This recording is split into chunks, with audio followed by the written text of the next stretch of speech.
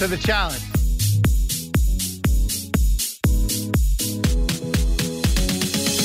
Hi, everybody, and welcome to a very special episode of the Right Reality Podcast.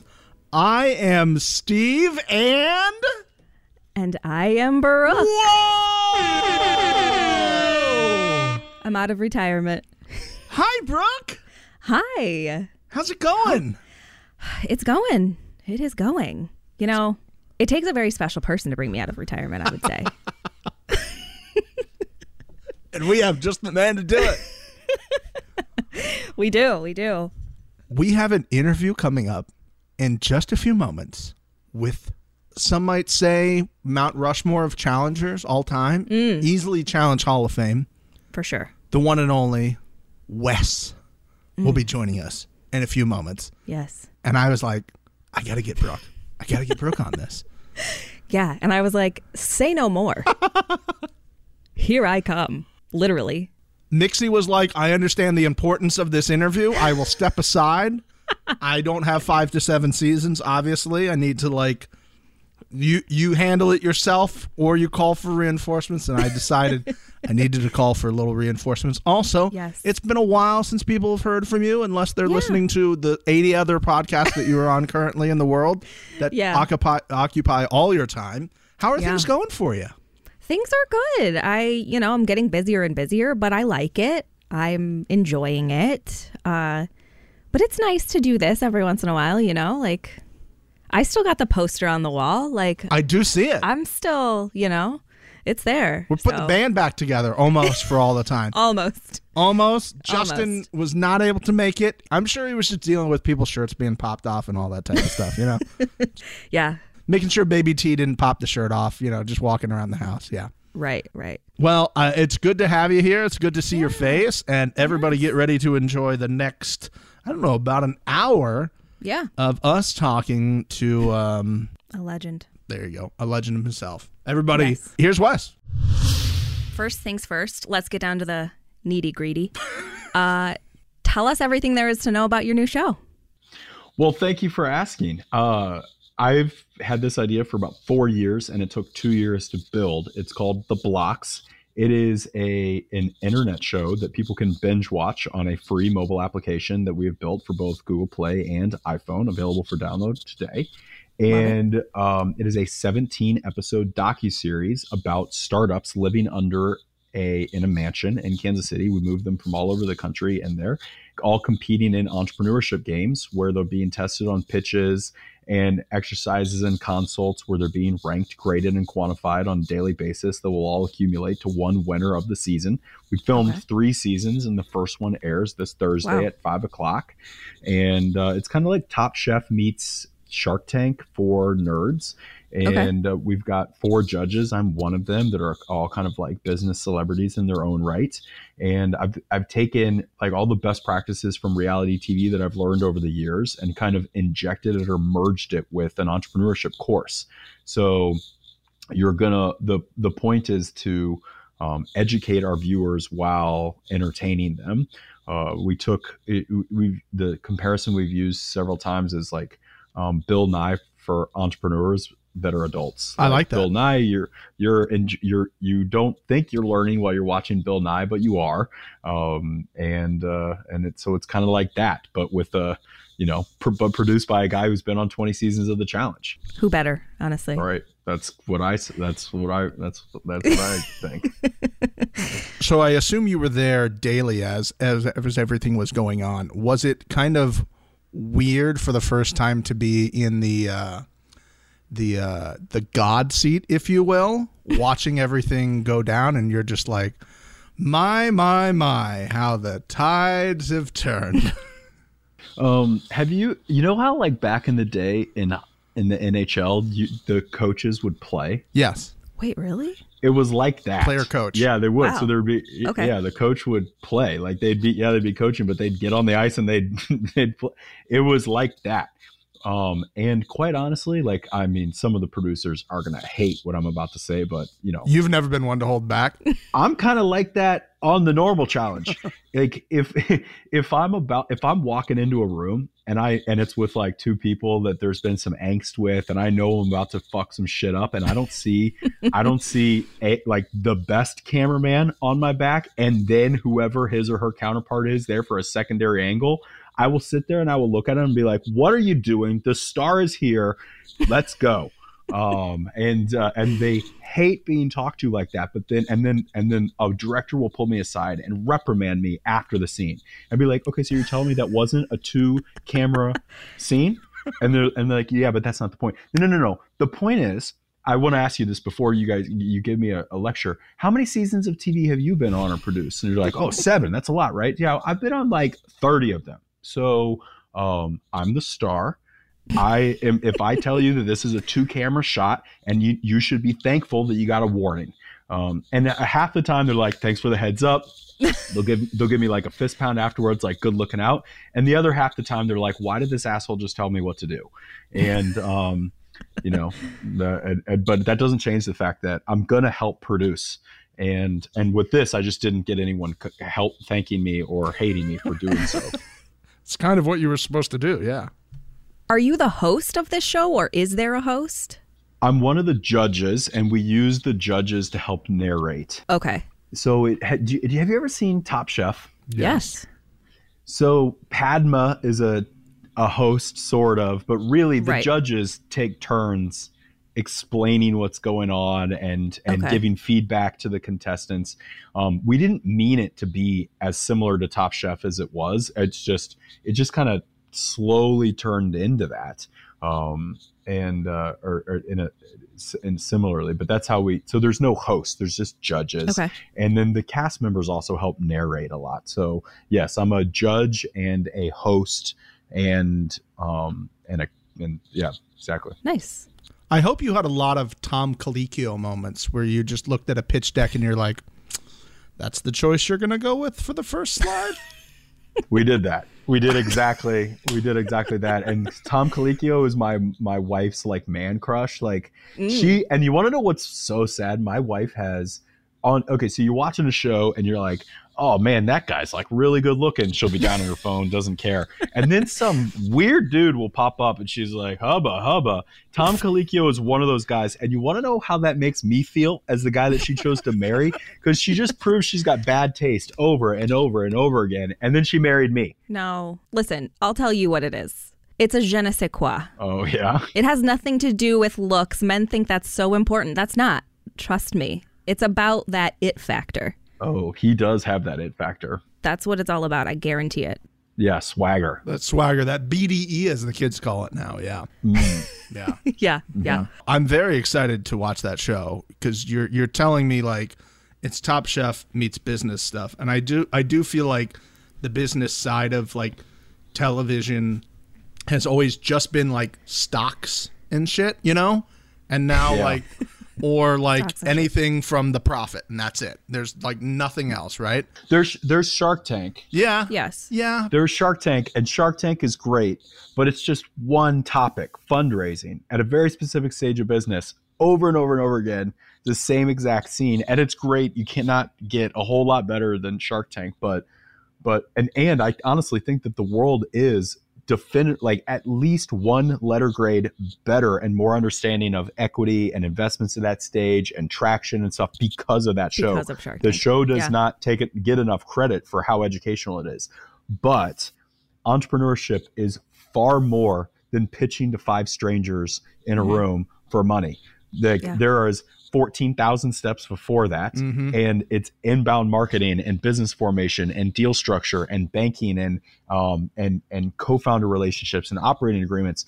And even though it's very nerdy, so this is a niche show, why is there not a TV show about all that stuff? And so that's what we created. Hopefully I will now learn more. Like I understood the first time I watched Shark Tank, didn't know anything. Now I watch Shark Tank, I'm like, that's a crazy valuation. How'd you get there? Exactly. Yeah. Well, we're all on our couch like, what the fuck are these people doing? It's like we know. That's your revenue and you think that's your valuation? Yeah. Get fuck out of here. I know, and even you're saying it as a joke, and it is very entertaining, but it's true. It is true. Like, you get it now. You get it now. And Yes. so if you ever go to be that entrepreneur, you're gonna be one step ahead. Yeah. And so, it's funny how, like, equity and valuations, because of Shark Tank, is essentially in the zeitgeist and pop culture. And so I've definitely found inspiration of that, because that is a boring topic. Yeah. That startup valuation is like the key cast member of one of the most successful shows of all time.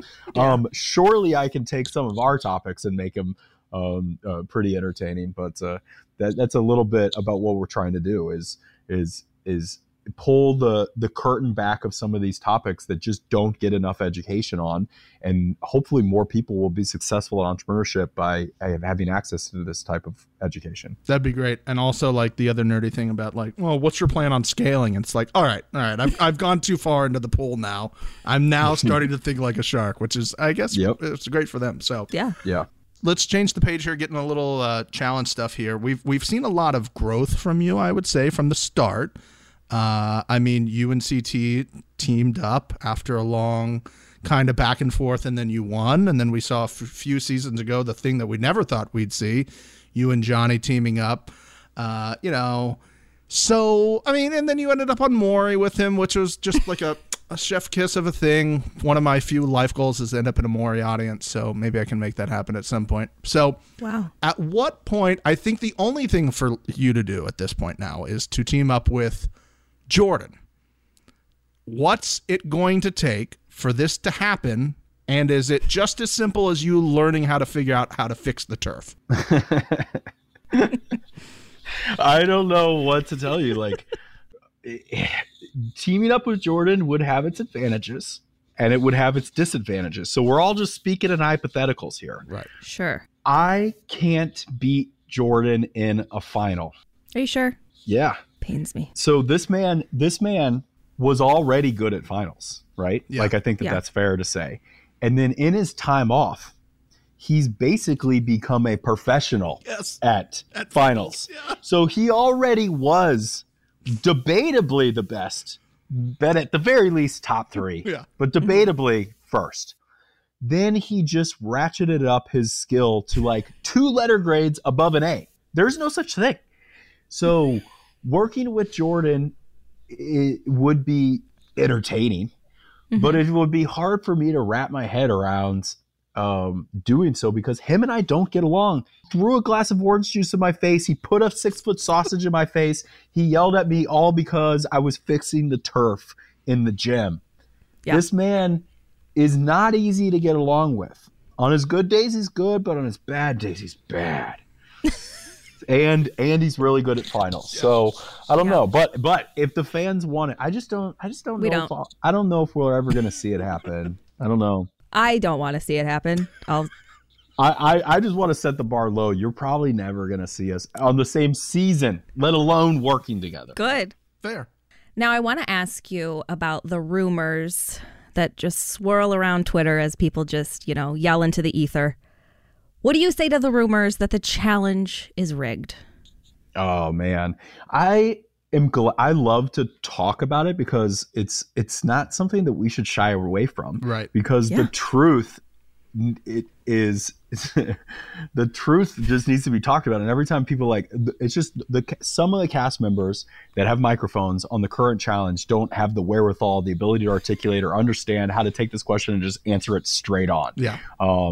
And so here it is. There is not one reason to rig the challenge. If there was one reason, they'd rig it. Yeah. There's not one. That's true. Because no matter who wins, it's good for them. Because if a fan favorite wins, yay. If a fan favorite doesn't win, then a new fan favorite will emerge.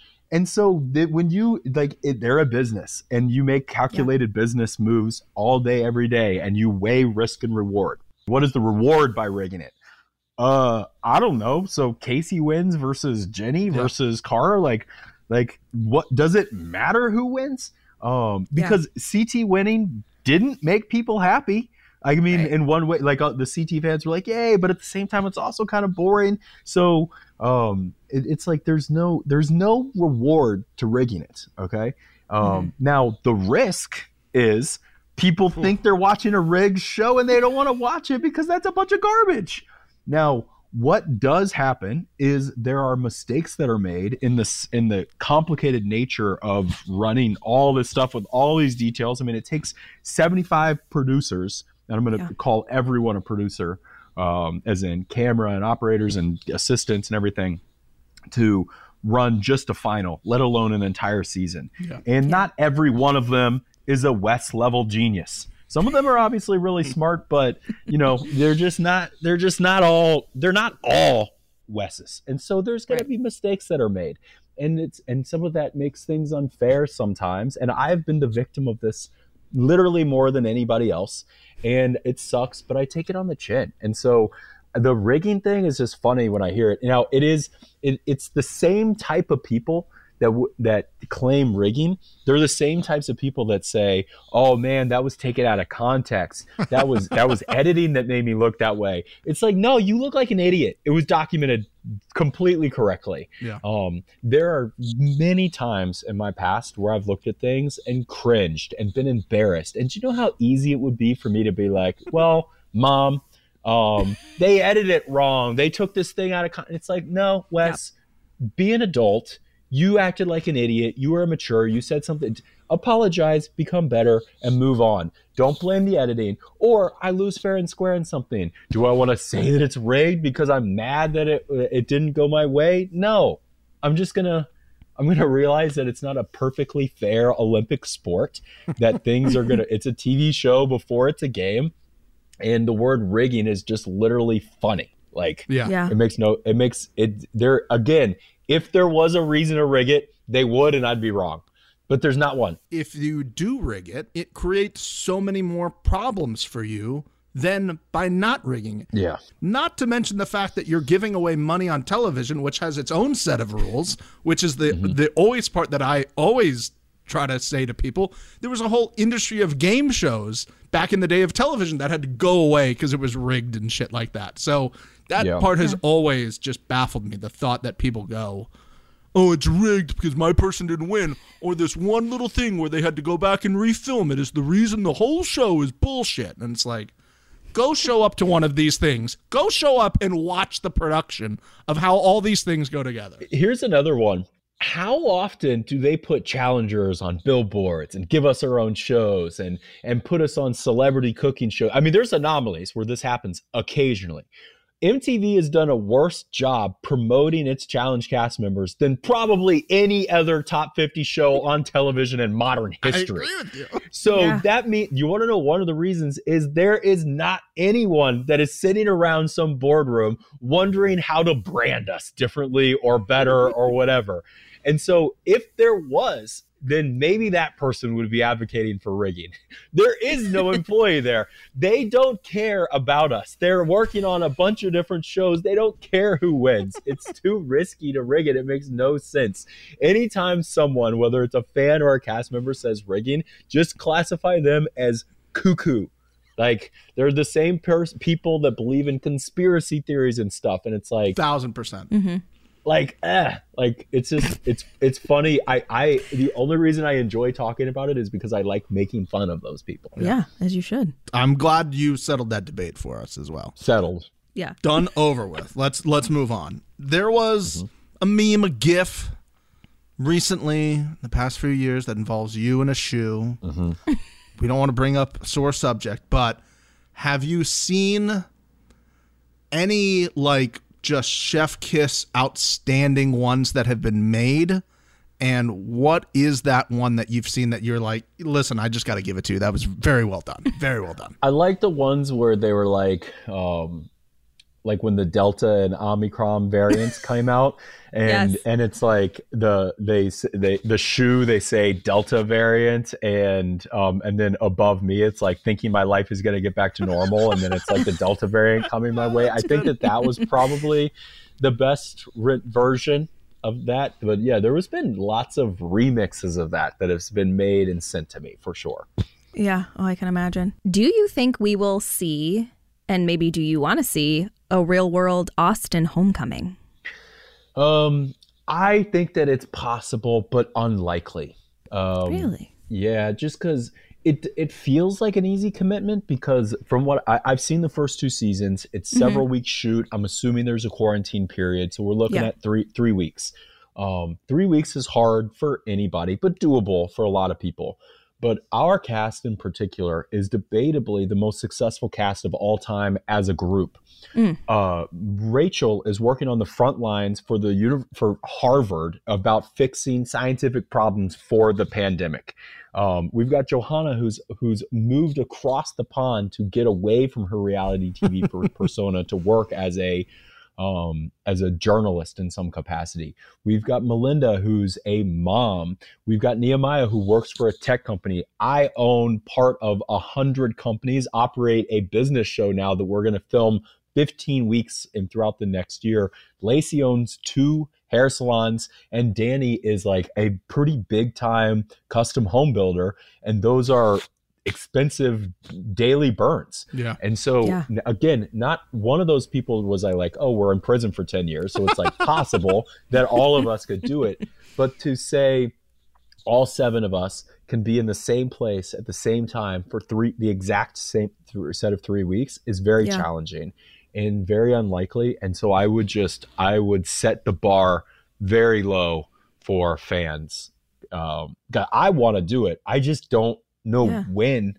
And the other thing that kind of sucks about how they operate is they're like, yeah, you guys got the job.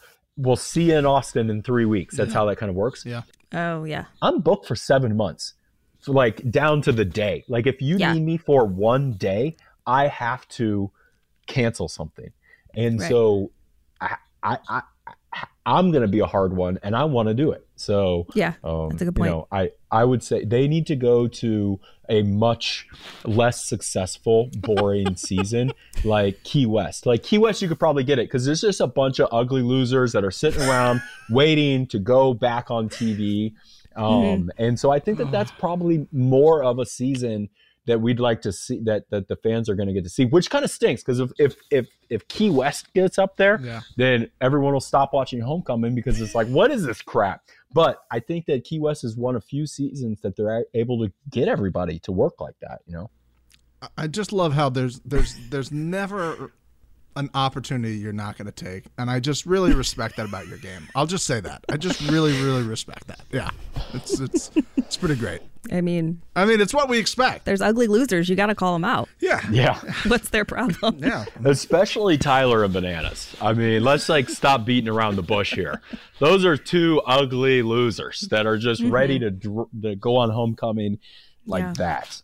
And really, the only person we want to see is Svetlana. Let's be real. Let's stop. Like, we all want Svetlana.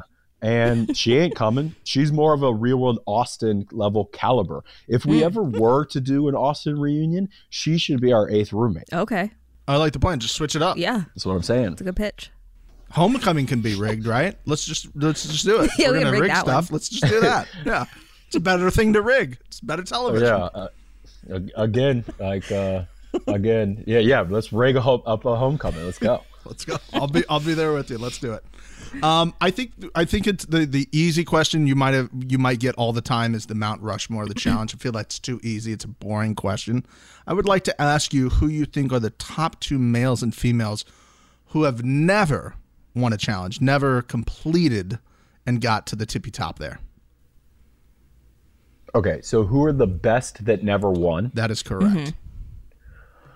Okay, a lot of moving parts here because are we talking cast member or are we talking like athlete? And do they need to have a really girthy career that didn't quite make it, or could they have maybe done one? Yeah. Because like Cook is one of the most athletic women that has ever done the challenge. She didn't win, but she was only on one season. She was very entertaining that one season. She kicked a lot of girls' asses on that season. She never came back. But do you put her on a Mount Rushmore? It's like, no, she was just a very athletic woman that had one very good season and would have had many more seasons. Probably could have been a Mount Rushmore, but it's like her girth is not there. And then you got to say things like Anissa, very girthy career, never came close, never going to win one. And so it's like, does she count as the answer for your question? So I think at the end of the day, it's a flawed question. Well, thank you. I appreciate that. I will defend myself because I feel like that makes a good question. True. Is when you can have, it's going to be different for everybody left and right. What do you consider? What's your answer? I feel like at least for the men, Leroy is on there. Uh-huh. So Leroy is obviously someone should be talked about, but in 15 seasons that he did, whatever, why is it that in between seasons he never turned into a long distance runner or a swimmer or worked on his puzzles? Right. Listen, a debate, something me and Brooke have talked about at length, season after season, is if you know your shortcoming, if swimming is your issue, if running is your issue, the fact that you don't treat this like your job when you go on every season baffles my mind. Yeah. You pay whatever it costs for Michael Phelps to fucking train your ass. Or just hire you, obviously. I just hire you for swimming. What I'm getting at is if they never worked on those shortcomings, and those shortcomings are prerequisites to winning, how do they deserve to be the answer for these people deserve to win? I like that. It's a great question. Deserve is also a big word. Yeah. I hate that word. That word should not exist. If you ever feel like you deserve something, that's called entitled. No one deserves anything. It's that simple. And cast members these days, they run around, they're like, I deserve this, or that person deserves that. And fans are like, this person deserves this. If you use the word deserve, you are by default in the wrong. No one deserves anything in business, in life, in family, in love, nothing. Everything in life is earned. And if you don't fucking earn a challenge championship, then you don't deserve it. I want that on a t-shirt. I'll put it on the record. I want all of those words you just said on a t-shirt. It might be a very long t-shirt, but we'll figure it out. Hey. I'm sure you got one of the businesses is t-shirt related. I'm sure you guys can figure it out. Yeah. Fourth season. Okay. You kind of talked about this a little bit with edits, but are there any cast members you actually think get a little bit of a dirty edit or are misunderstood by the fans? Misunderstood and dirty edit are different. No one gets dirty edits. Okay. Because I can't speak for other shows on other channels because I've never been on them. And I've heard horror stories that they're quasi-scripted shows, and I believe it. We are on the Ferrari or the Harvard of documentary style television series. And so they don't need to take things out of context. They've got one of the biggest, coolest games in the world that they don't need to rig. They've got some of the most amazing animated cast members of all time. They don't need to script it. And so they just sit there and they document it, and then they edit it fairly because all their job is to just tell the story like it actually happened, because how it happened was entertaining. So anytime that you hear someone say the editing really got me or whatever, they're just trying to make an excuse for the fact that they didn't like how they looked or the actions that they made, and there's that. Now, there are really complicated situations, like really complicated dynamics or relationships or whatever, that's just hard, even if they're trying their best, for that story to get fully told in a short time period. Agreed. Right? Like, if you're in an episode and you're the main storyline, that little vignette of a storyline is still only several minutes long. How could that story? Some of these stories are too complicated for that to, and also took part across like a couple days, and it's like, well, it's just impossible for us to like build this into 7 minutes. Like, right? Just it's not even possible. Yeah, and so then do the fans want the 2 minutes that is a little out of context because it's not as much meat as it deserves, or do they want nothing? At which point everyone's going to be like, "Oh, you brushed that under the rug," and so they do their best in a very small allotted periods of time, and I think that's the only thing that gets on that icky is the editing. Whatever is. If it was a 3-hour episode each time, then things could be told more well-rounded. But it's not, because we as fans want things to go from scene to scene to scene, or else we'd get bored. Right. Yeah. And so, but like, do things get taken out of context? No. So you think there are people that are misunderstood? Yeah. I think, and that's a different topic.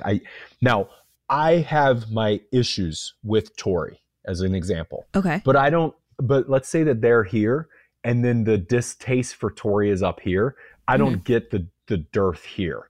It's way too much. Now, I kind of get it. Like the first handful of negative comments I see about her on a daily basis, they make sense. But then I see 1,000 and I'm like, okay, I get it, but that's a little much. Yeah. You could say the same thing about Josh. You could say the same thing about Fessy. Like, I get why they're making people somewhat feel a little icky, and I feel like they deserve a little bit of negative hate thrown their way. Yeah. But these people are getting blasted 10x or more than they deserve.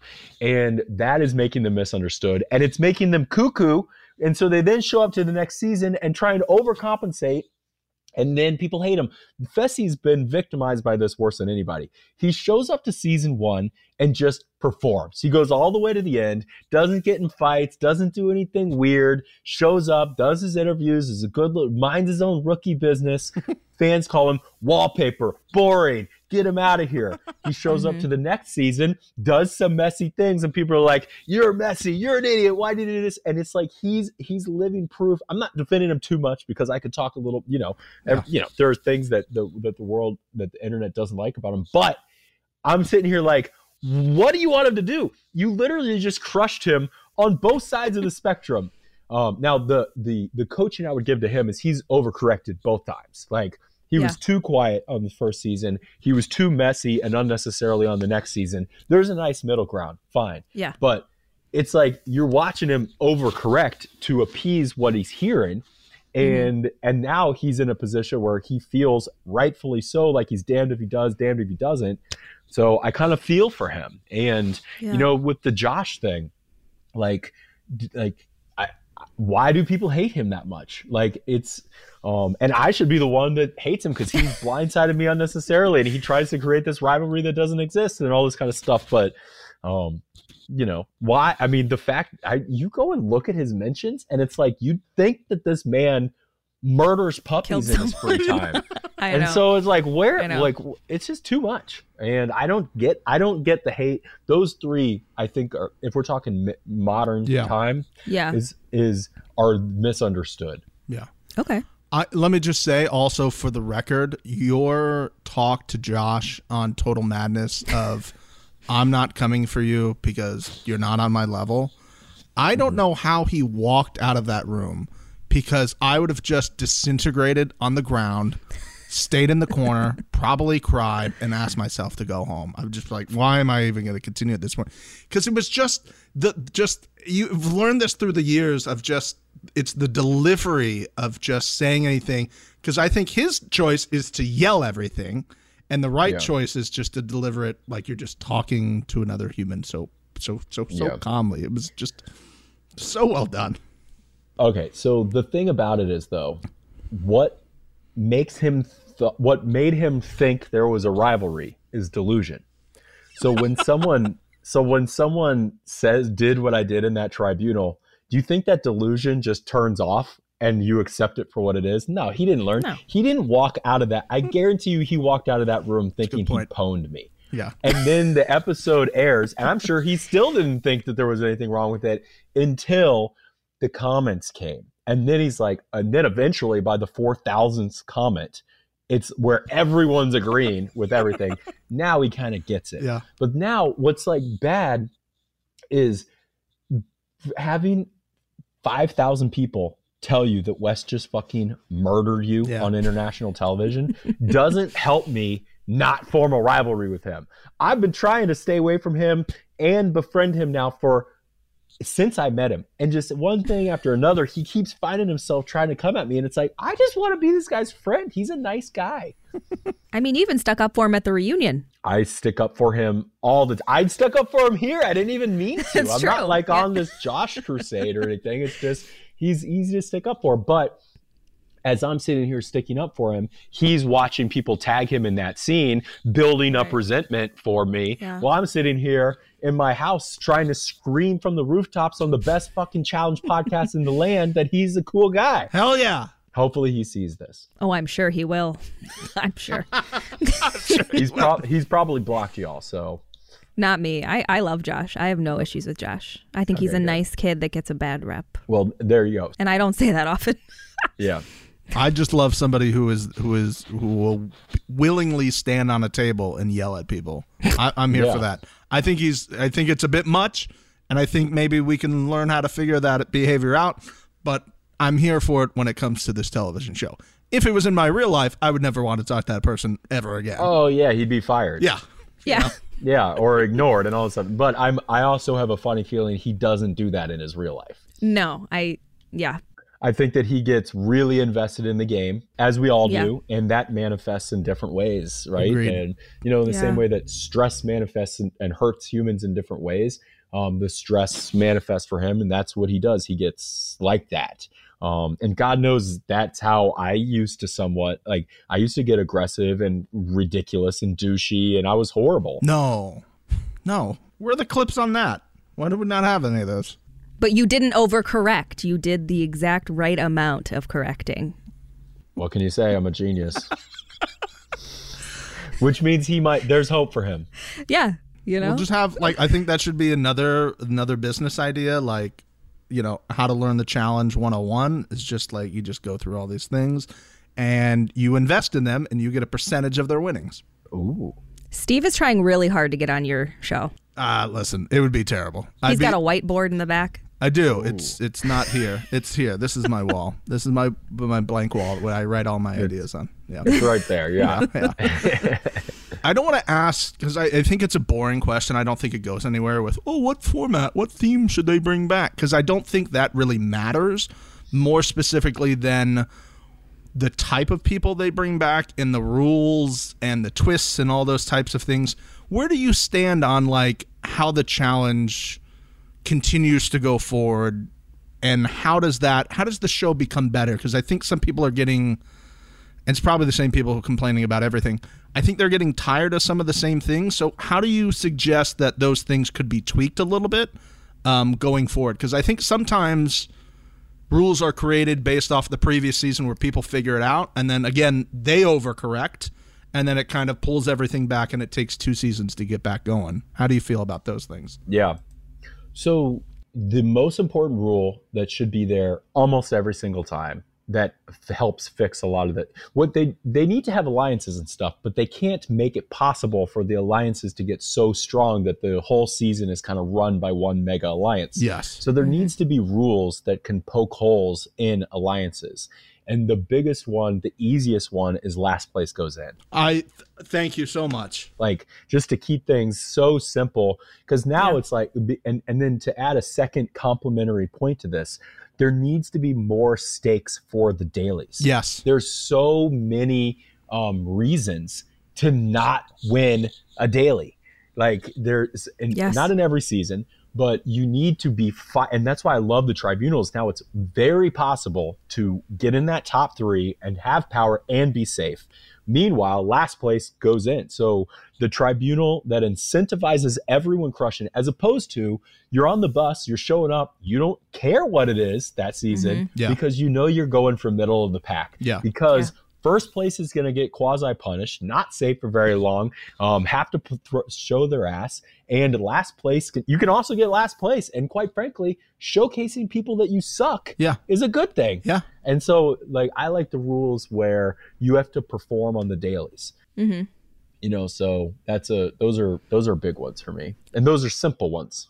They've brought back, that's what they do on All Stars. Last place goes in immediately. And it works. As you said, everybody kind of goes for the middle of the pack. I want to sit in the middle, sit in the cut, hide behind the bushes, and just wait and wait and wait. I think you can do something where it's the bottom half is eligible to be voted in. A reverse tribunal. There you go. Exactly. Ooh. Thank you. Okay. Right? Yeah. Yeah. It incentivizes you to not tank in a way, right? If we're going to take some sports analogies here as well, tanking is good. Carry you to the final. You're going to be my person. I'll keep you all the way and then just destroy you in a final.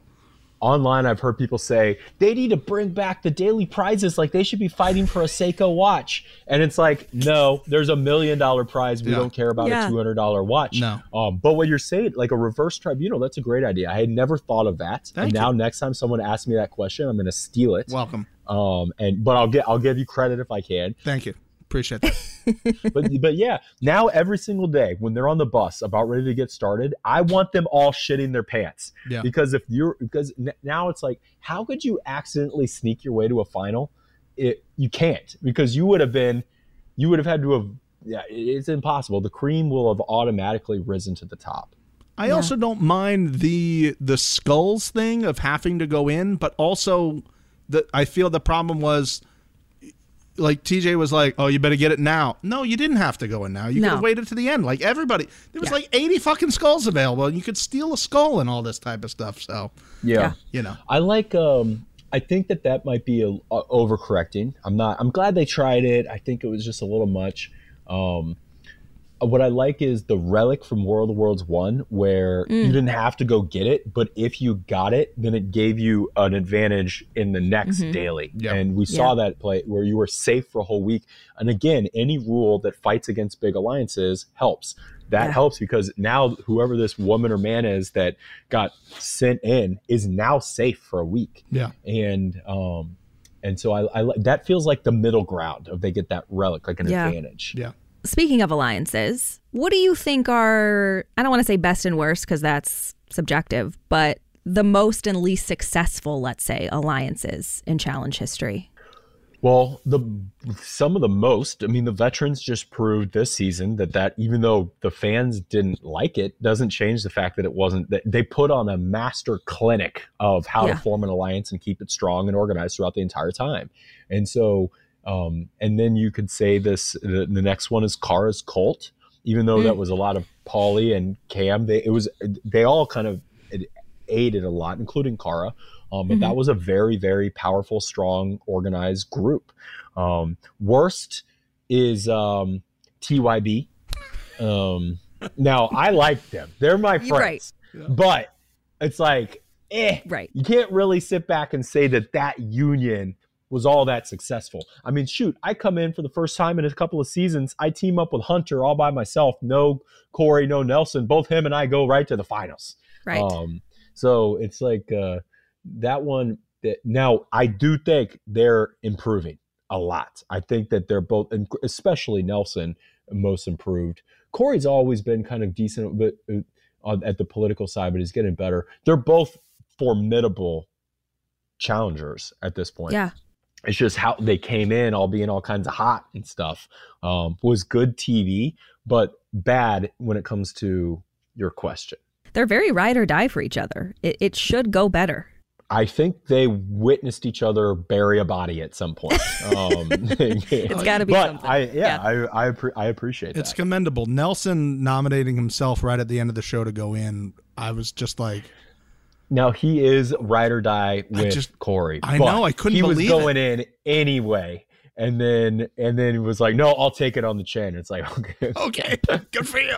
I mean, Nelson's got the martyr game on lock. Let's be honest. He's playing that part well. And he goes back and forth. Like, you hate him because of some of the stuff he says, and then he does stuff like that. And you're like, oh my God, what's going on?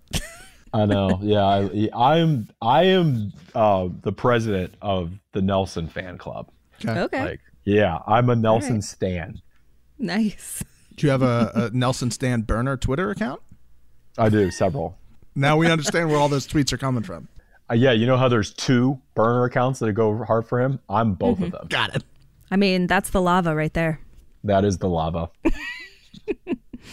We know Twitter goes super hard, and they love it. But how the fuck do spoilers get out every season? Like, who's leaking these spoilers? Is it somebody on the cast? And does MTV even care? No one knows, including MTV, I think, unless they don't care or whatever. I think that they care, but only to a certain extent. And then it just comes down to resources. Like, I don't know, but it's not a cast member. Okay. I think the theories have been broached like it's a spouse of a cameraman or something like that, right? Like that kind of thing makes sense, where it's like enough removed where he or she could kind of get away with it, but yet close enough to where they have accurate information. Yeah, but then again, I'll tell you what, sometimes from some of the more credible spoiler accounts, they'll say some stuff that I just know is just wrong. Like wrong. So then you know, unless they like really know everything and they're purposely saying stuff that's wrong just to make it look like they don't know absolutely everything down to a perfection. But I don't know. In my business, if we've got secrets that are going out, we hire lawyers and we sue people. Like it's not that big of a deal. So I mean, I either they don't know how to hire a private investigator, and like Twitter accounts aren't actually private. No. Like if you're breaking the law and you're committing corporate espionage, Twitter can help you figure out who these things are. Yeah. So I mean I either they don't know or they don't care or they're doing it on purpose or whatever, but I think this is a personal mission for Brooke. I fucking hate it. What are you at? 2 or 3 times been spoiled now? It's every time pretty much at this point. Since I've joined Twitter, I guess. Yeah.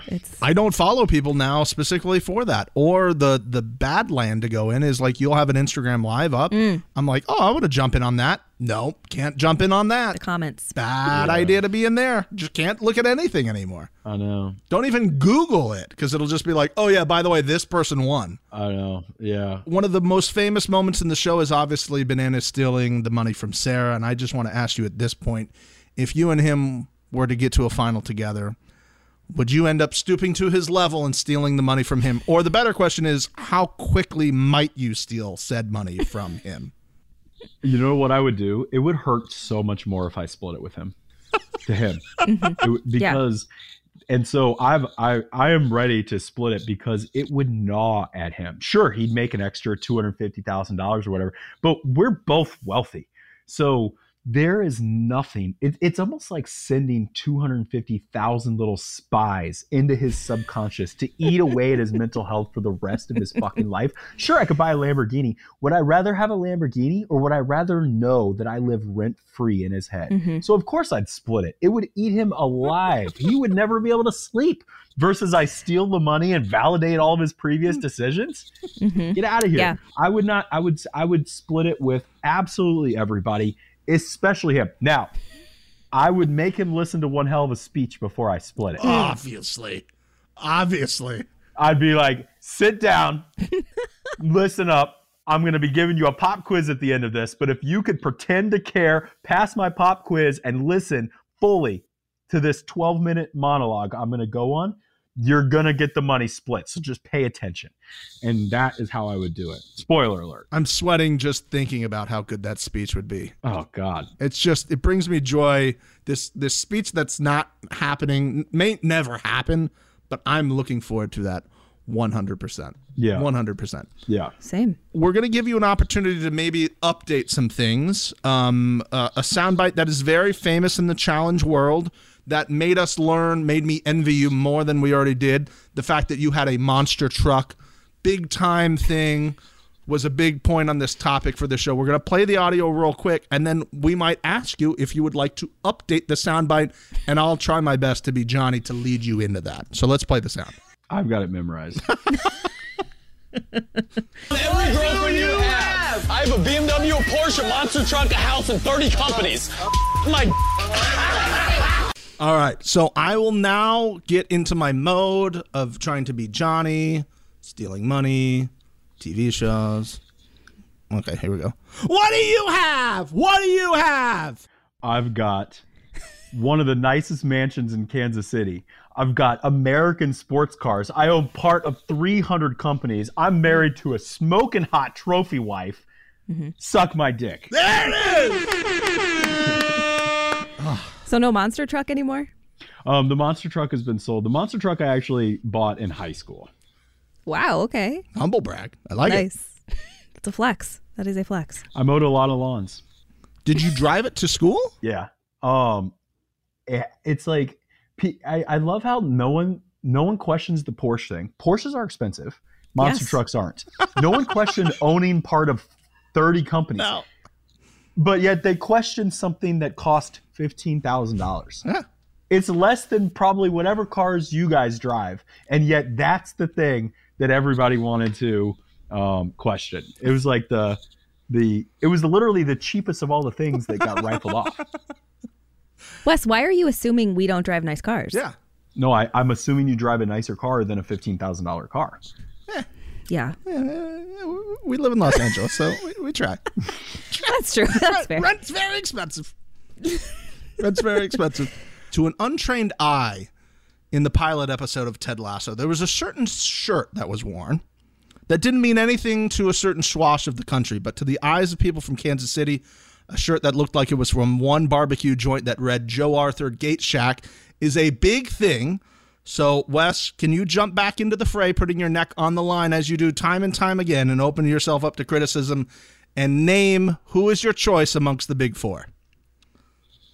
Okay. It's hard because I'm a connoisseur, but if I had a guest from out of town and they had one time to eat something, I would take them to Joe's. Where I eat 4 times more often than anywhere else is Gates. And then where I go for more sit-down style with my family when it's a little bit more of a special occasions is Jack Stack. So it's like, because barbecue is such a big deal, you almost have different they're different things. Like it's not all just barbecue. Like there's they're very different. But yeah, so that's a little bit political. Yeah. But if I to make it less political, I would, and where I was only allowed to go to one for the rest of my life, it would be Gates. Okay.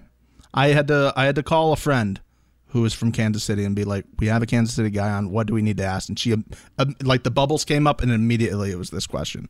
So what did she say?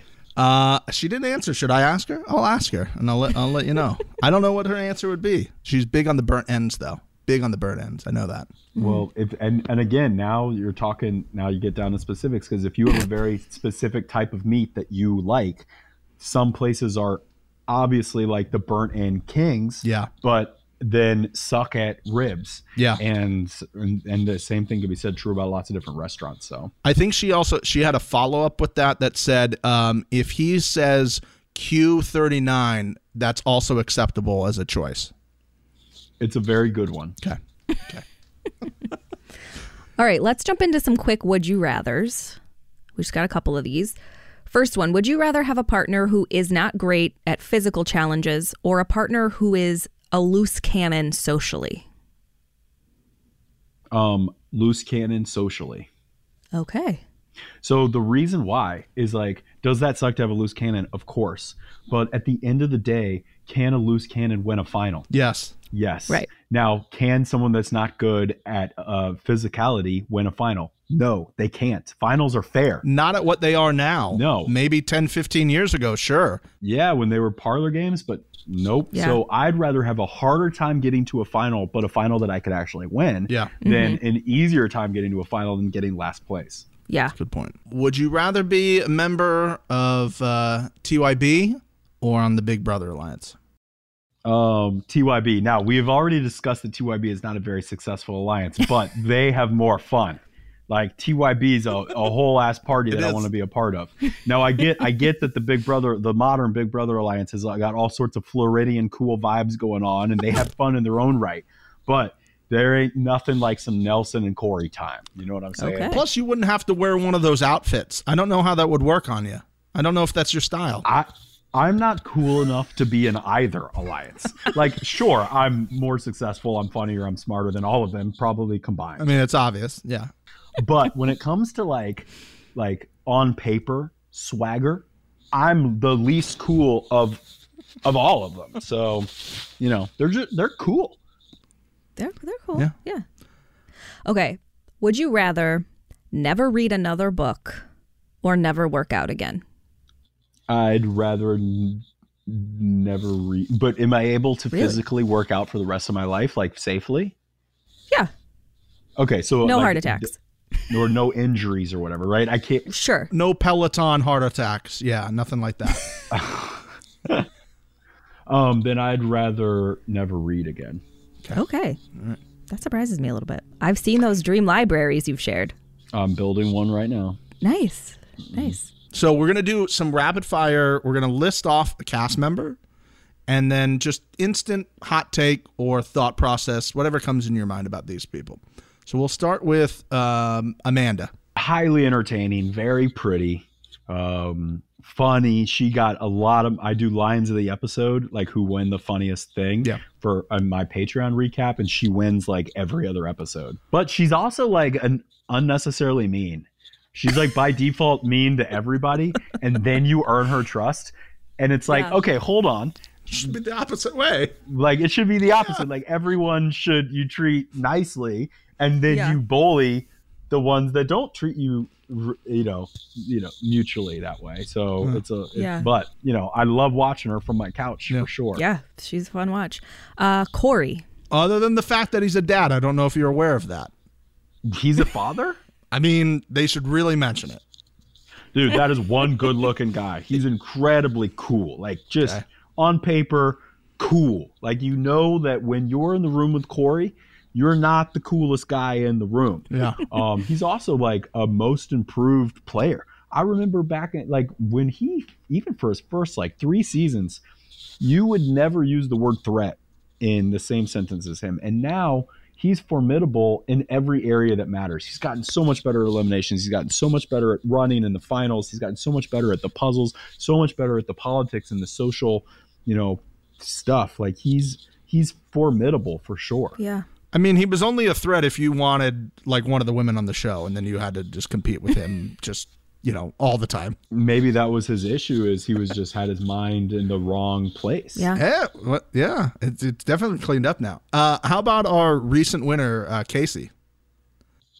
She's debatably the most athletic girl that's ever been on the show. There's a lot of athletic women that have been on the show, but she is up there. I mean, it's hard not to give like a Jenny West that title, but Jenny is a much bigger, imposing woman.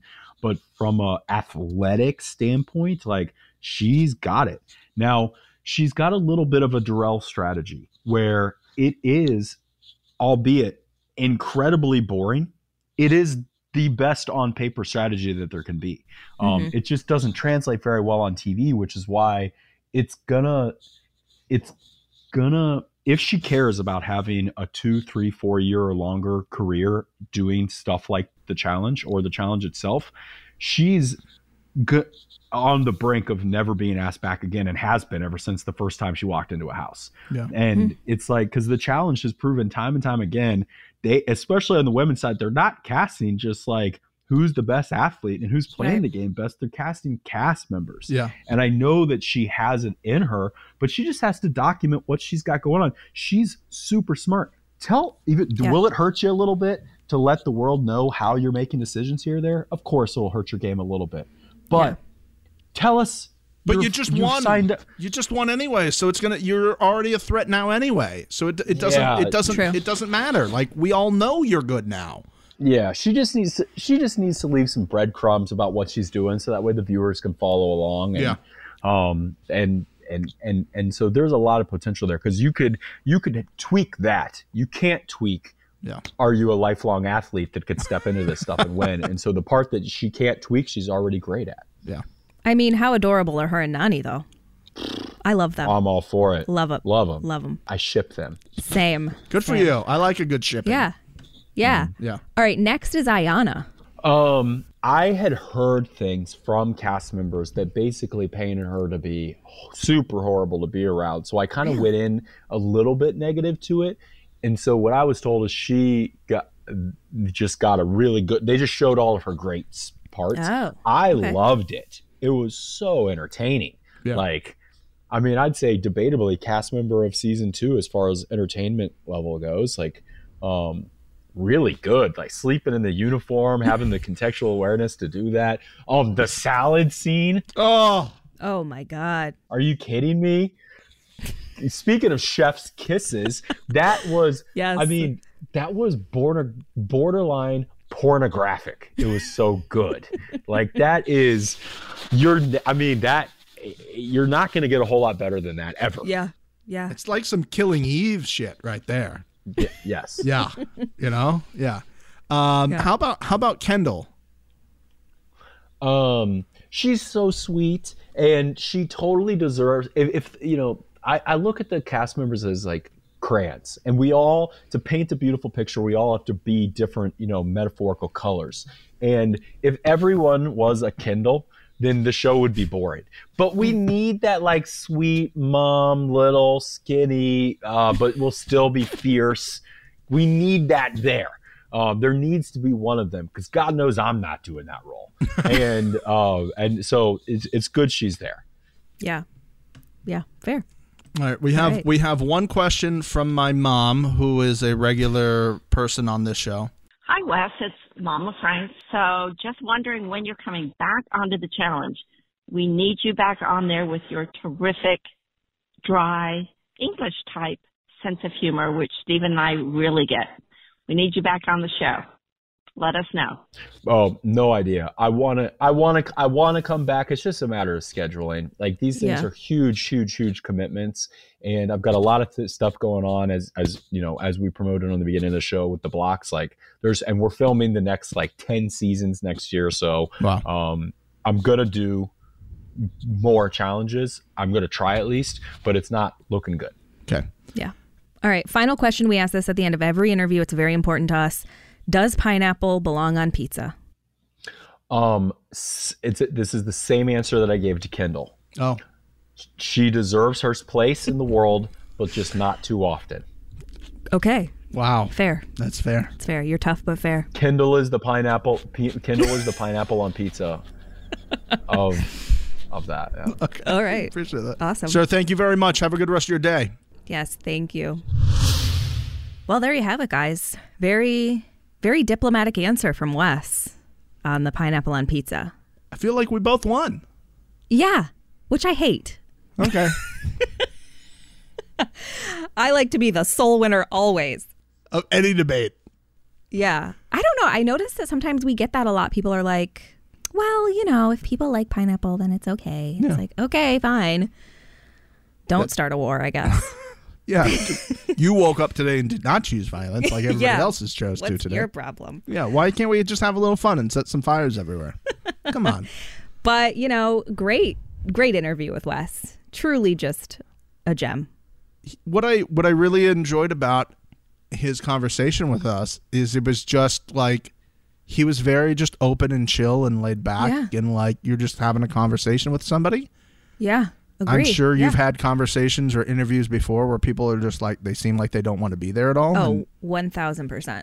Yeah. And it's tough. I will say it's tough, especially when it's like an hour long or like 40-minute interview and you're just like, okay, all right, you're sucking my energy dry. Yeah. But no, he was great. Like literally laid back, several times. He just like chilled. Yeah. I think I got him to laugh 2 times. I was very happy about that. Yeah. I will say, I also appreciate that he made sure his biceps were in frame at all times. Ooh, that was important, and I appreciate it. I'm telling you guys, he's in game shape. He is in game shape. So I don't know what that means. I don't know. But he looks like he is or recently was in game shape. Yes. I'm excited. I know they Me have. too. I mean, who knows? I mean, who the fuck I almost knows? thought he like made a mistake when we asked about Ayanna. And he was like, well, I went into it with it like, and I was like, oh, did he just tell us he's on All Stars 3? But then I realized he went into viewing it that way. Yeah, yeah. I did too. I was like, oh no, somebody's going to jump in right now and say something. We got it. We got it. We're going to clip it and post it everywhere online. We're going to post it everywhere. This is our moment. We figured it out. It's our T moment. Everybody else doesn't get it. We're the only people that have the exclusive Lava. details. Exclusive lava. Lava. I also really appreciate like how the people who I thought he might poop on, he was nice with. He handled it very graciously, Yeah. He is. Him calling the Key West cast ugly and boring though fantastic. Was just peak West just performance. All-time moment. And when we went to play the audio of him giving his speech to Bananas, Yeah. he actually said, and you won't hear this because it got cut out, but he goes, "Oh, you don't need to play it. I got that thing memorized. Yeah. I got it memorized. You know, Yeah, I I'm got it good. memorized. I'm good." Classic. So that was fun to do with him as well. And this was fun to do with you as well. Good to see you again. Yeah, you too. It was fun. Welcome back into the family for a little while. Thank you. Thank You can so disappear much. into the void. We had our Thanksgiving, and we'll see you next year at Thanksgiving. Yep, exactly. Because you have to spend the Christmas with the other side of the family. Right, So we only right. get you for Thanksgiving. Yeah, my podcasts don't get along, so I have to split up my holidays. Oh, shit. Anything that you can share with the audience about any new seasons coming for the Big Show, Even the Rich? Yeah, so Janet Jackson is coming up next, and then we are getting into some old Hollywood with Marilyn Monroe, which I'm very pumped about Marilyn Speaking Monroe. of popping shirts off, Janet Jackson and Marilyn Monroe. I mean, a lot of popping going on. And then the queen of all queens, Dolly Parton, Oh. is after that, which is probably one of the largest requests that we get is Dolly Parton. People love her. So they told us no at first. Our producers were like, no, we're probably not going to do Dolly. And then we're like, why? Why the fuck not? And then they're like, okay. And then they listened to you right away. They got nervous. All right, everybody. Well, thanks for tuning in for this special episode. Be sure to share it with all your friends, and we will be back in probably just a few days with more Joe Millionaire content. You know, we're also a challenge podcast is one, but you know, we're the #1 Joe Millionaire podcast, and sometimes we have to come out and do this stuff like this. So, good to see you, Brooke. All the best to you. Tell your sexy husband I said hi as well. I will. And all the best. Everybody, see you later. Bye. Bye.